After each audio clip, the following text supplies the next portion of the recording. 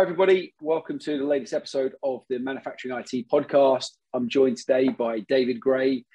David is the manager of Global Solution Architects at Emerson, especially in the life science domain. So, David, thanks for joining me on the pod and welcome. Thanks, Daniel. Looking forward to being here for a while. So, thanks for having me. My pleasure. So, David, I think you and I have known each other for a little while now on LinkedIn, followed a little bit of kind of your career. So, for those of you who don't know David, maybe you can start by giving us a bit of an overview into yourself. Sure. I started back in the MES world in the late 90s, working for a company called Base 10 Solutions, which was an excellent product. Just couldn't make it through the Y2K challenge. Okay. From there, I moved on to Pfizer in research and development. So it was kind of like what I call an MES light solution for clinical trials packaging. So we work with the clinical manufacturers of Pfizer, placebos, the packaging, the labeling, distribution out to the clinical supply sites. And then after Pfizer, since 2003, it's been all, pretty much MES from 2003 on. Okay. Different companies with Merck in their core team, Teva in their core team, Wyeth in their core team. So working in the central group, working with different manufacturing sites around the world to find out what common processes are, what can they leverage across their individual network to deploy these solutions faster. And then after Teva I came to Emerson, where I managed a group of engineers who worked on projects, and then was promoted to my role of manager of solution architects for Emerson, which has been a challenge ever since, a good challenge.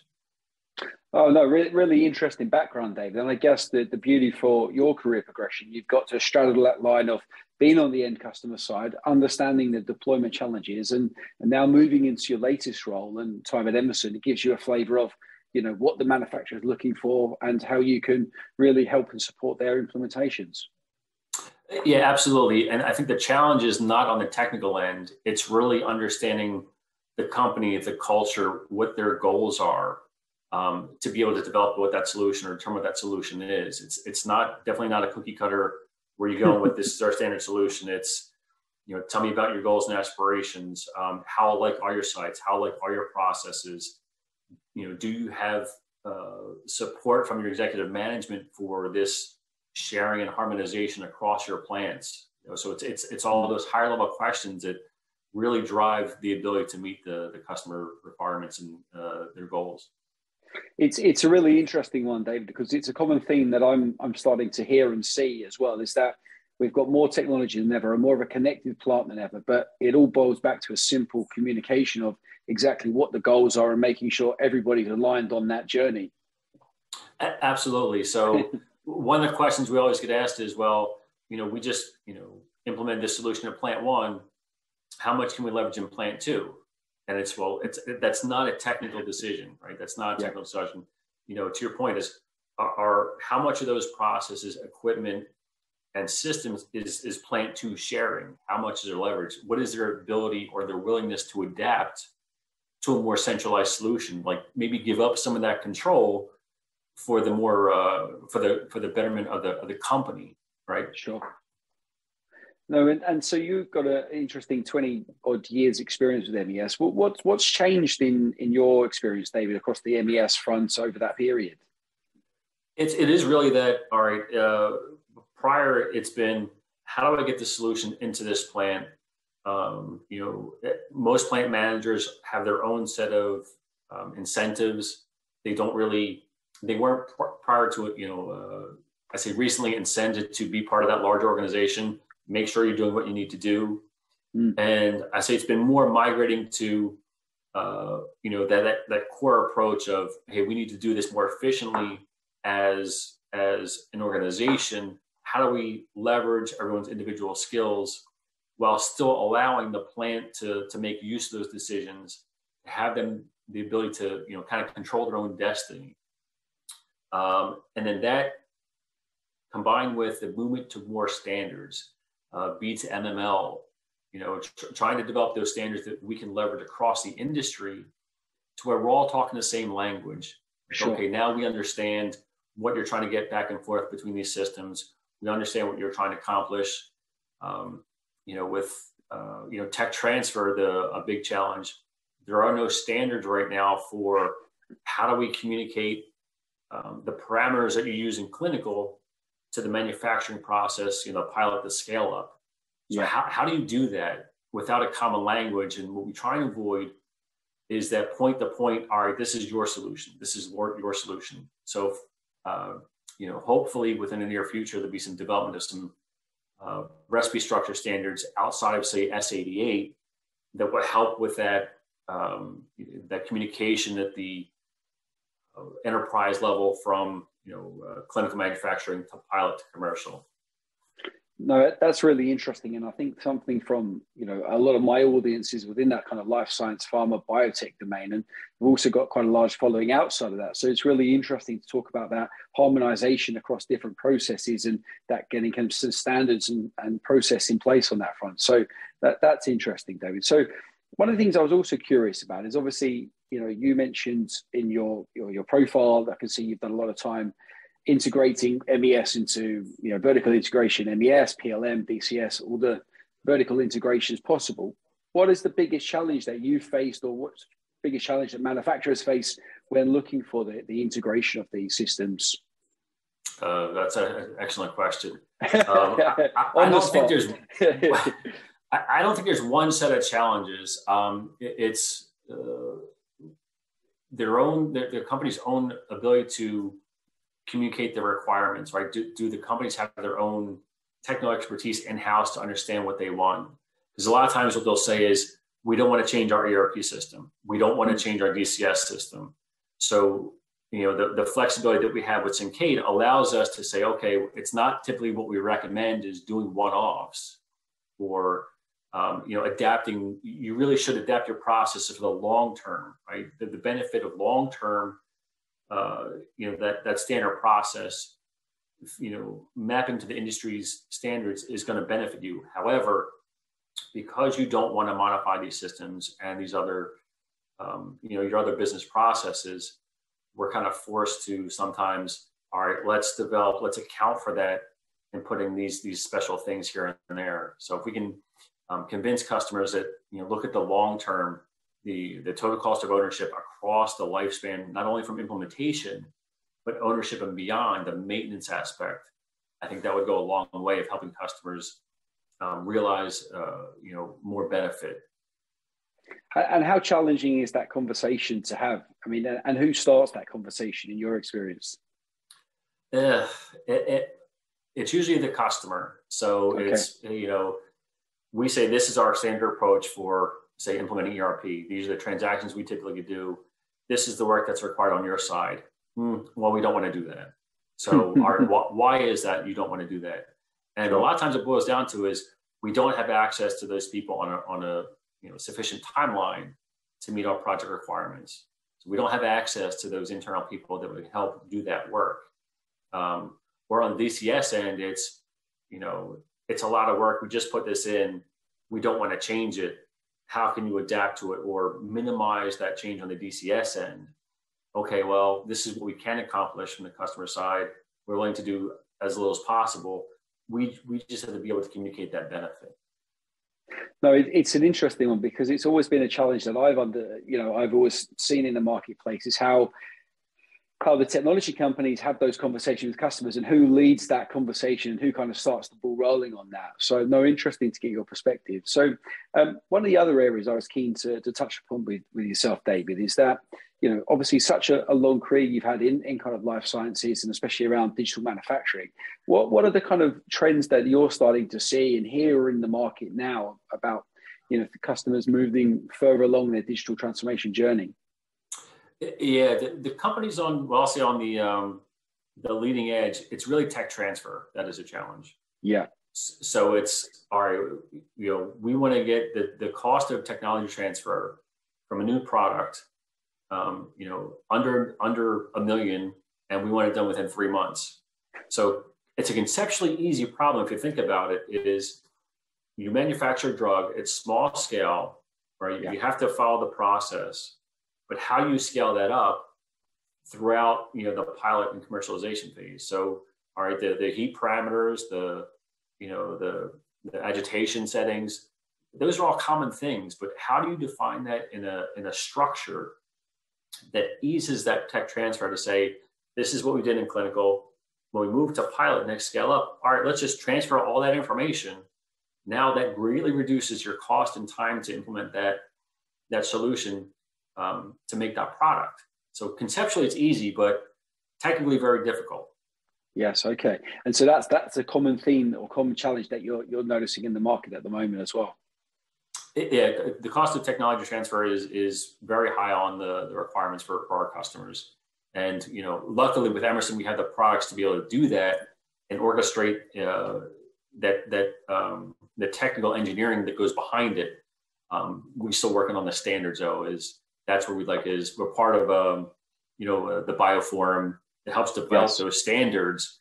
Now it's just a matter of getting those standards more broadly accepted and say, if we can all agree to do it this way, within this structure, within this context, we'll all be a lot better off as an industry.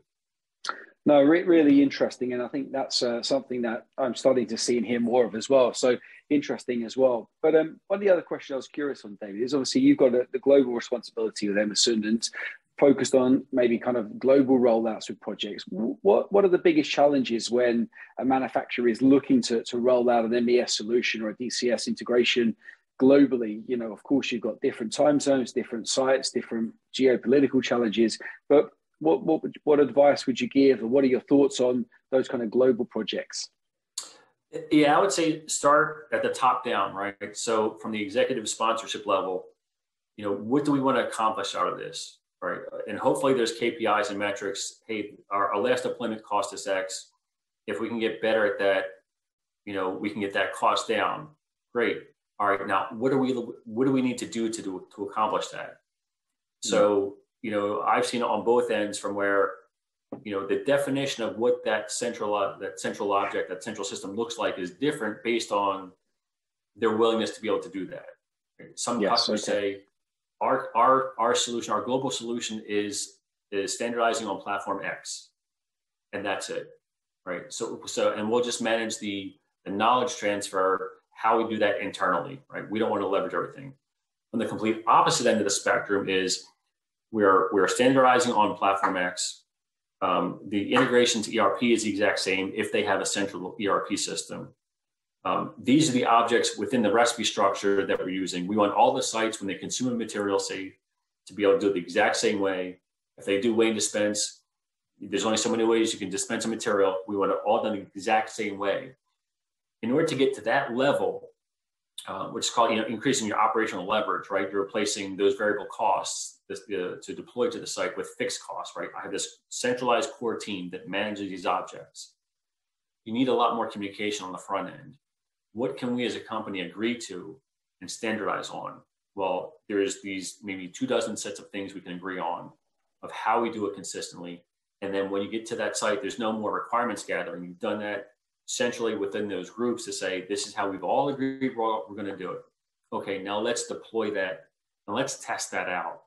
So that upfront communication, the goal definition at the company level, along with the identification of metrics to be able to track how you're doing against your goal would be, I think, how I would approach it in that executives level. Yeah, no, really interesting in getting that standardization, the kind of key metrics in place. Is there any kind of specifics on that front? Any kind of key metrics that would be a gold standard, David? I don't think there are ones that are gold standards yet. Again, it depends on what you have. Sometimes it's just, hey, is the the cost of site 2 less than site 1? Okay, but ideally it would be engineer hours, the cost of engineering hours per dose. Keeping track of how much time and effort do we spend in the configuration and the validation. Hopefully those times and those costs shrink as you increment through your site. Is it getting easier? Is there less barriers to the plant floor operators to adoption? They understand the benefit. But I don't think there is a gold standard. I think that's where I think we as an industry can do better in terms of let's define those standard KPIs for, leveraging these objects across plans and our implementation. And unfortunately, I think at this moment, it's just straight, cost, right? Is cost one less than cost two. No, interesting. And I guess, looking at your career, David, you've obviously progressed from the manufacturer side. So correct me if I'm wrong here, but maybe your background is a little bit on the OT side and understanding the shop floor and manufacturing processes. But obviously now working at that convergence level at the MES layer, what kind of advice would you give someone maybe looking to build a career similar to yours, or to maybe kind of get the rounded experience to take a position similar to yours? Yeah. First, I say understand yourself, right? Because that's always the key to, I think, any kind of growth is understanding what you're good at, what you're not good at, what you like to do, what you don't like to do. Because all four of those things are equally as important. I don't like doing slides. I'm not good at it. However, it's critical to be able to communicate that to customers. So I found I had to strengthen understanding the manufacturing process and giving the set of constraints on a tool, like when I've dealt with base 10, or now it's a Kate, I understand the constraints of the system. So now I know how to map one area into the tool. So once you understand yourself, understand your long-term goals, right? So what skills do you not have that you currently need? And then developing a plan to implement those. So for example, my actual experience is on the MES end from the beginning. So electronic batch records, weigh and dispense, those types of things. Later in my career, I learned the DCS end, right? The OT end. So, all right, as a inquisitive person, that came naturally to me. Well, what about this? What about that? So as I talk to you, Daniel, I think that the second thing is don't be afraid to ask questions. Inquisitive nature. Yeah, the reason I'm here today, sitting before you,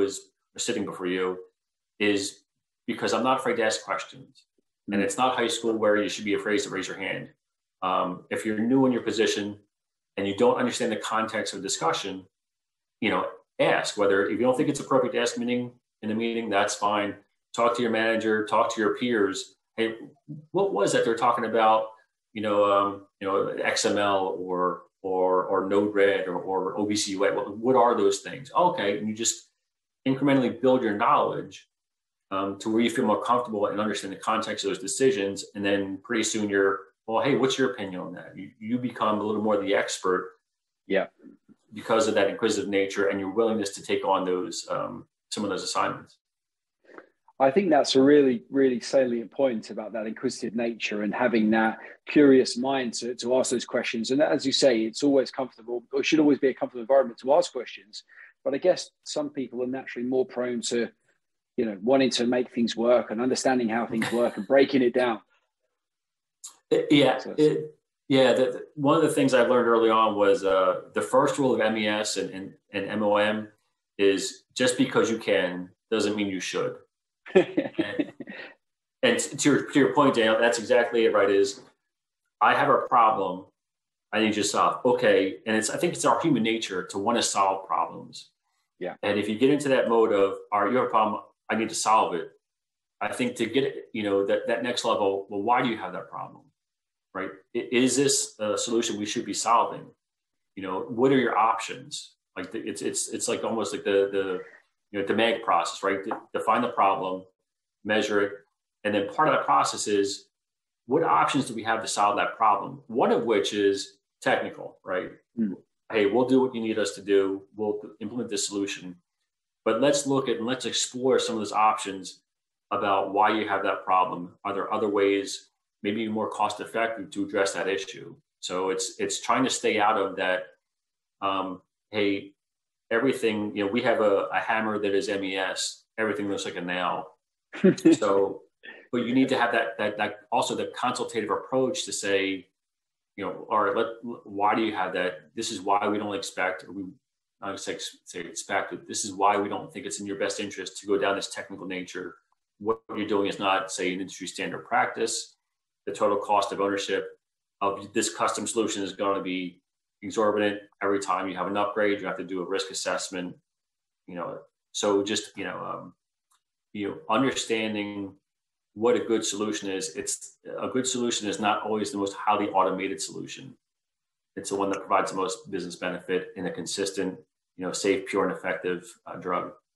Wow, I like that, Dave. I think we're going to keep that as a little golden nugget to post out as well. I think that's a really good point as well. I think, given your experience with MES, what do you see as the kind of the horizon or the landscape for MES? Obviously, manufacturers are getting more cost sensitive, and you mentioned the cost of tech transfer is something that's very clear on many manufacturers' minds. But given your extensive experience with MES, what do you see as kind of the maybe next 10 years looking like for the MES world? Yeah, I think it's an exciting time to be in the industry, right? Because I have no idea. but as we talk through this, I think it's looking at the personalized medicine space, right? The ATMP space, where you have that smaller scale, the autologous medicines. It is specific to a patient. The chain of identity, chain of custody is really important. So it's no longer about how do I build this drug for the masses, right? It's where scale in batches is less important. So now you're down to the equipment manufacturers. How do I get them to develop a standard to where we understand when trying to pull that information in, having them build in, say, an OPC server in their really small device. How do I get that information out of that device and into the batch record and into the analytics systems to improve the process?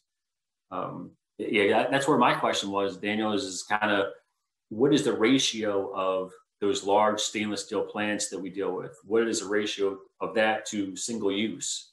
The more flexible, limit the balance of plant activities, those types of questions.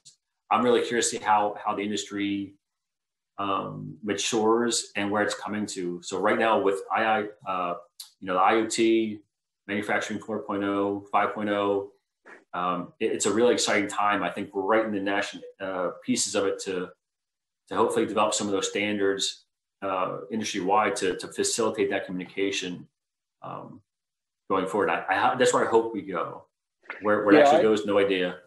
No, exactly. Crystal ball territory, David. But I think that's an interesting one. I think from my perspective, I see a lot of companies now looking to leverage that cell and gene, personalized medicine space. So how can we get those single batches and how can we create the return on that investment? But I think that's a really interesting space where I think MES will go personally, from what I'm hearing.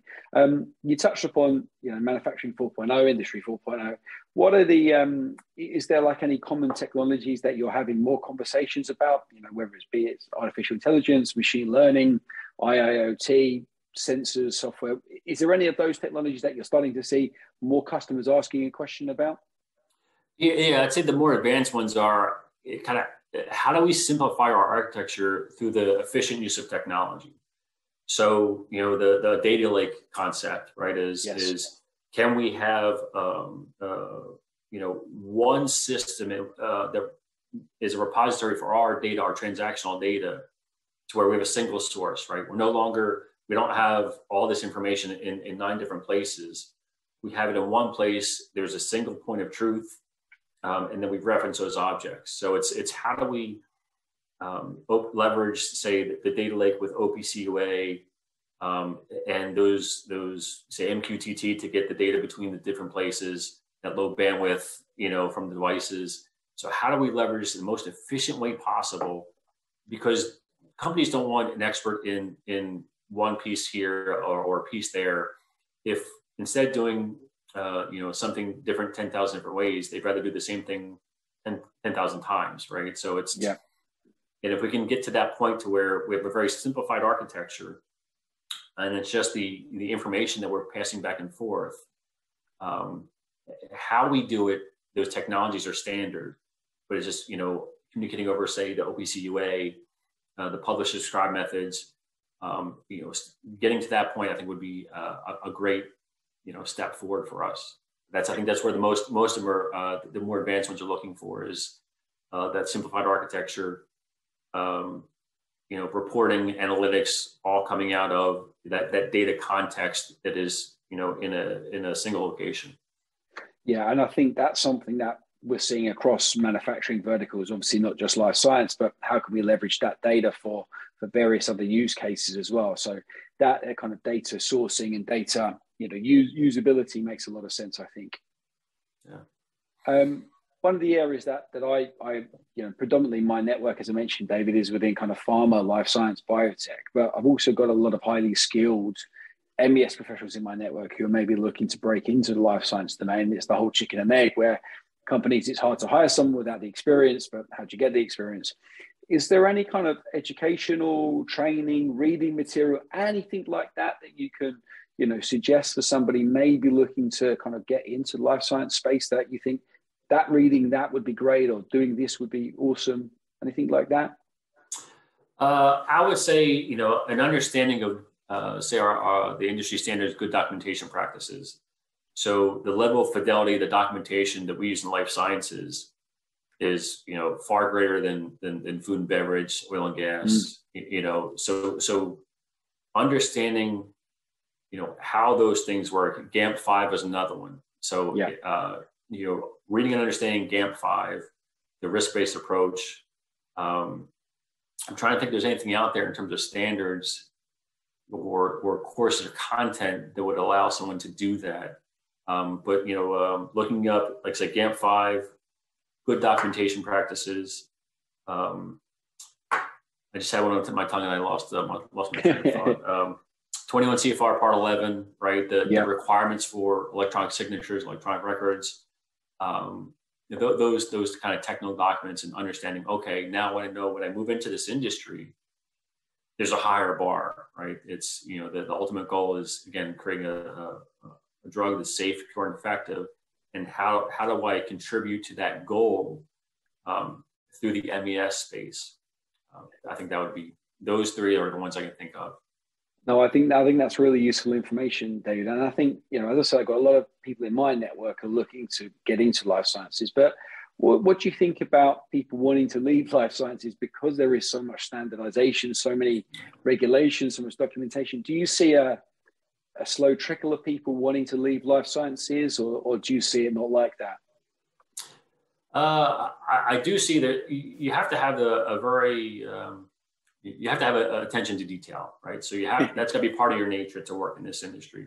I don't see really a migration out of it. I think it's most people I have experience with. I've been extremely lucky in my career. I've worked with excellent people all the way from beginning to end. The quality groups are, exceptional. I haven't worked with a quality group who, cannot communicate why we're doing this. So if you have that goal in mind and you're part of that, we all stand on the shoulders of the research scientists who create these drugs, right?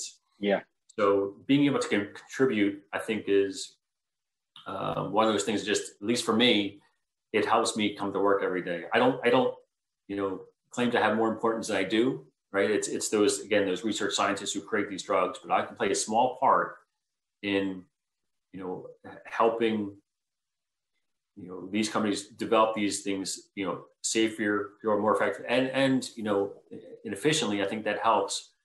But I do think, I don't see people leaving, but I think there are challenges when we go through this. Oh, I didn't realize this is what it takes to be able to do this and understand that level of quality that's consistent across the industry. I do think there are more people trying to get into this than they're trying to get out. So I think there's a net positive there. And just to your point, that's an excellent question of how do we get people into life sciences that may have experience in, say, food and beverage.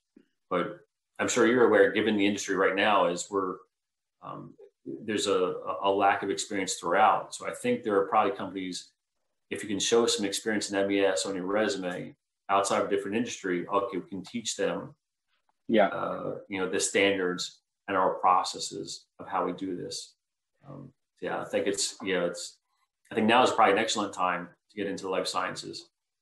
I think that, we touched upon earlier that inquisitive nature of, being curious and wanting to learn and such. Obviously that's a pretty important part for this person's makeup. But I think what I'm also seeing is, this huge skills gap in the manufacturing space. And again, that's not just life sciences, but inclusive of life sciences. And we're seeing that kind of, maybe the baby boom generation, leaving the industry, retiring, and, Gen Z and the millennial generation maybe are they interested in working in manufacturing? And, it's pretty widely accepted consensus that getting that shop floor, understanding that process experience, and maybe the uncarpeted side of the business is not so appealing to a younger generation. So how do we kind of get that skills gap and bridge that skills gap? That's what I'm really seeing as one of the biggest challenges facing industry right now. It's not going to be without pain, right? And I don't think there's only one route to doing what we do, right? We always found it was beneficial to hire people from the shop floor. So, if you can prove to that younger generation, hey, this is, there's a moral imperative, right? We contribute to the betterment of society, and being able to explain that benefit. And then understanding that process, right? That shop floor experience is I'll say it's critical at some level, right? But it's how you get in. We always meet with the customers. It's always a plant walk down as part of our process. Let's see, we talked about how you do it. Now let's go see it. Let's ask the questions to the operators. Yeah. But yeah, how we get people in, that younger generation, that's an excellent question. We at Emerson, we try and hire, chemical, biomedical engineers, people who have that, a rigorous curriculum to begin with. But then, I think through their education, understand a little more about, the biologics processes, other chemical processes going on behind the scenes. So being able to translate that and say, well, this is what you'd be doing in this environment. Does that appeal to you? We've had some success in doing that. We've had a lot of people come into Emerson, from those colleges with those backgrounds. So just, part of that is explaining, how we contribute to the overall goal of society and improving people's lives. Hopefully, I think this generation is more towards that element. So we can convince, those younger people we're doing this for a reason. I go to bed at night, sleeping well, knowing, business is part of the game. It is to help drug companies make money, but there's a cost that they go through to save lives, right? This is, going through that process of, trying something out, having it fail. There are research scientists who go through a whole career without working on a successful drug. That baffles my mind, and they're a key part of this industry. So convincing, I think, the younger generation of, there is a goal, that there is a benefit that we provide society, would be a way to, I guess, market this industry to that younger generation. I think that's a really good point, and something maybe kind of not really thought about before in terms of kind of that moral perspective, but also the kind of, mission and values of the people, because that's definitely something that's going to be more prevalent as the skills gap only gets bigger and talent shortage, and everybody's, hiring technology professionals. How can we really align with, our future workforce's core values and stuff? And I think what you just said there, David, about, helping to improve efficiency, even to save a patient's life. I think that's a really good point. Yeah. Well, and they said at the end of the day, pharmaceutical companies are a business, but that's how they, improve people's lives is, with the availability of capital, right? Is to be able to, if we can do our job more efficiently, they can, research more drugs.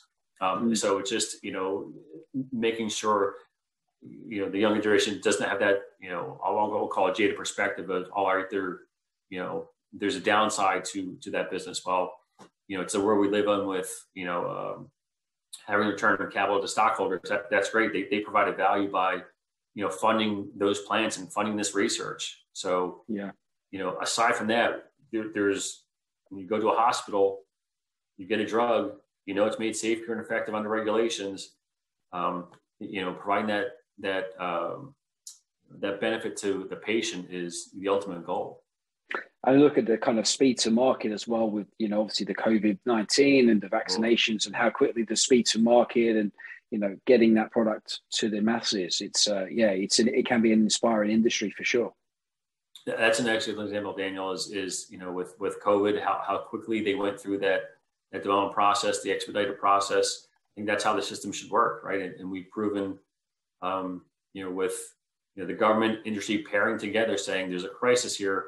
let's see how we do this quickly and efficiently. That was a great example of a great win across, I think, for the industry as well. Oh, definitely. And I think, Dave, that's a really good time or like natural conclusion to the conversation. So I really appreciate your time. I appreciate you've got a hectic schedule and covering a multitude of projects. So thanks for taking the time to speak to us. And thank you very much.